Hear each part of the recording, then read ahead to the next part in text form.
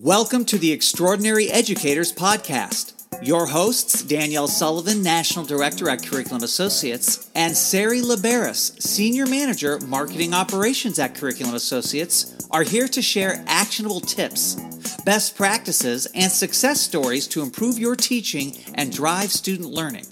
Enjoy, and thanks for listening. Hi, everybody. It's Danielle. Hey, everyone. It's Sari. Welcome back to the Extraordinary Educators Podcast. We know there's a lot happening right now, and we hope we can provide you with some insights, tips, and best practices, and breathing room from the critical work you do. We are here to support teaching and learning wherever it is taking place. With us today, we are very excited to have National Director at Curriculum Associates, Joe Kuprak. Joe, welcome. Thank you so much for being here. If you don't mind starting off, just introducing yourself to our listeners. Awesome. Great to be here. Thanks so much for inviting me. My name is Joe Kuprak. I'm a longtime educator from Arizona. I was a 23-year classroom teacher, and I taught pretty much all over the state of Arizona. So my experience growing up was from different places around Arizona, and then my teaching experience was actually in Arizona. As I moved into what I do currently and my work with Curriculum Associates, I'm now blessed to be able to travel around the country, to be able to learn and share and kind of cross-pollinate what I know with teachers around the country. And it's an amazing experience. Well, we are happy to have you as part of the CA family, and I'm lucky to have you as part of the team that I'm on. So I'd love for you to talk about what are you passionate about and what are you currently working on at CA or beyond? Wow. Or everything or all of it. Yeah, absolutely. So to get me out of the classroom, as I said, 23 years as a classroom teacher, my love, my passion, my joy is what happens in the classroom. And being able to work for a company with a spirit, with a heart that is actually focused on what happens in the classroom, that just makes me joyful. That's my passion. And so really what I try to do and what I'm working on currently is trying to take my experience. And so as a young learner, I grew up, as I said, kind of all over the state of Arizona. I went to 4 different elementary schools. I went to 2 different middle schools and 4 different high schools. Now, everybody always says, well, was your dad military? And the answer is no, my dad was a public school educator. He was, single income. We had 7 kids in our family. And so he was always looking for a way to improve his income and the next best thing. And so he went from being a middle school math teacher to being a school administrator, all the way up to assistant superintendent. And so we, kind of traveled around and had a lot of different experiences. And so what that means is that I spent time as a young man growing up in Clifton, Arizona, which is a small, mostly Hispanic, mostly mining community. So I got to know different cultures and different people. And I lived in Chinle, Arizona, which is on the Navajo reservation. And so I spent a year and a half, almost 2 years with the mostly Dene people, learning about different cultures and ways to, engage. And I was truly, as a white male, I was a minority amongst those indigenous peoples. And so to be able to go in and learn. And so my passion currently is to try to see what can we do to engage all students within our classroom environment. How can we just quickly ask a question, open the door, and allow them to bring their experience, their history, their family, their culture into what it is that we do in the classroom? Because once we get them to engage, then the learning can actually take place. So true. And thank you for sharing your story and all of that with us. If I'm a teacher listening, I'm probably thinking to myself, well, that sounds amazing. I want to do that tomorrow. So what are some tips or practical strategies you have for educators that they could do to elicit that engagement with their students? Yeah. So one of the things that I'm really proud about with Curriculum Associates, we have a curriculum for mathematics, especially, and math was my area of focus and emphasis.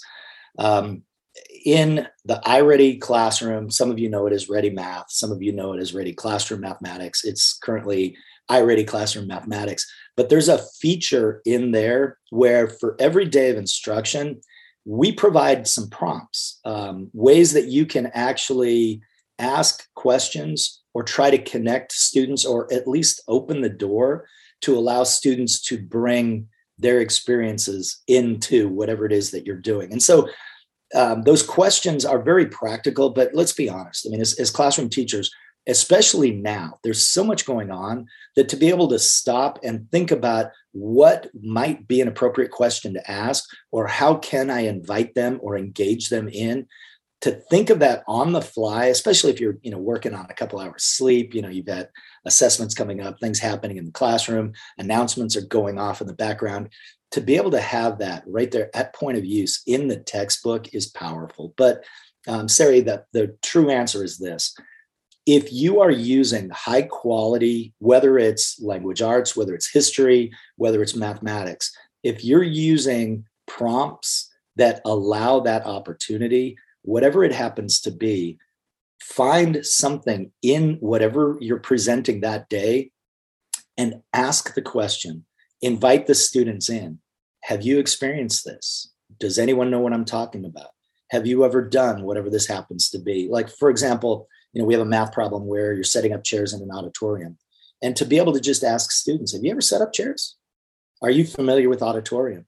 And it's amazing that they're able then to connect with something that they know once they relax. And I know Danielle does a lot talking about social emotional learning and connecting students and, allowing them to relax their minds so that they can actually learn.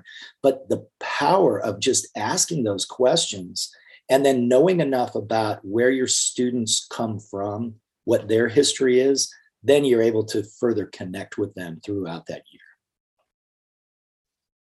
Yes, Joe. Everything you're saying, totally agree with. And it's interesting that it's something so simple. Sometimes I feel like the hardest to learn is the least complicated. Quoting from the Indigo Girls here. It's why not? It's just asking powerful questions and then listening. And then I'm going to add to what Joe said and smile. I know you can't see me smiling. It's a podcast, but there's a lot to say of just smiling as students are thinking and wanting to share and making sure that they're feeling safe and feeling heard and feeling valued and validated. Because that's the key.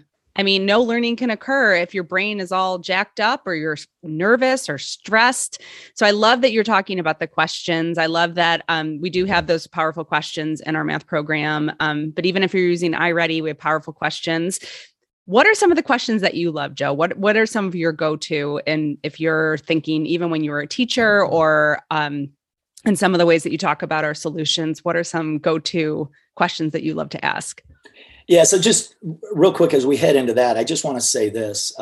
Often we look at our agenda and what it is that we're required to do in terms of standards, grade level learning that we have to push forward. And sometimes we get so caught up in what we have to teach that we don't slow down and take the time when we need to. And I'm just going to say this. As a classroom teacher, one of the best things that I ever did was to slow down in order to go fast. So when we introduce a math problem, we take time to make sense of the problem and allow the students to connect. So asking very open-ended, directed, focused so that students aren't, going off and talking about things for hours, right? As they sometimes can do, but asking a question that allows them, what does this mean to you? Do you have an experience with this? Have you ever, and it depends on what the question is, but trying to create questions that are not yes, no, where they actually have to expand a little bit on what they're talking about. So, a couple of things, taking time to make sense of the problem, taking time to get to know your students, any question that you can ask that allows, especially a student that might be quiet, might be disengaged, a student that might be a little on the shy side, you can actually kneel down next to, a shy student and ask them to share, and then have someone nearby repeat or rephrase what it was that they said. Find ways to invite every student into the conversation in the classroom. So as far as questions go, again, it depends on what it is that we're talking about. And, we're conversationalists. You'll find a way to be able to invite students in. So just think about something that doesn't allow a student to say yes or no and then move on, something that forces them. And even if you do ask a question that's a yes, no question, think about a follow-up question that gets them to share a little bit more. And that's really what it is. It's about that interpersonal relationship and, just engaging students along the way. So important. Thank you so much, Joe, for that. Unfortunately, that is all the time we have for today, but really appreciate you being here and talking with us. Absolutely. I love being here. Thank you, ladies. Awesome. Thank you. Thanks, Joe. Thank you so much for listening. You can follow along, as always, on Twitter at Curriculum Assoc and on Instagram at MyIReady, and be sure to tag us in your posts so we can see the work you do. If you have feedback about the podcast, a topic of interest, or want to be a guest, please email extraordinaryeducators@cainc.com. Please be sure to subscribe where you listen to podcasts and review an episode if you feel inclined so we can reach more educators. This is about you. We are here for you. So until we meet again, be you, be true, be extraordinary. This podcast is produced by Curriculum Associates and is the copyrighted material and intellectual property of Curriculum Associates.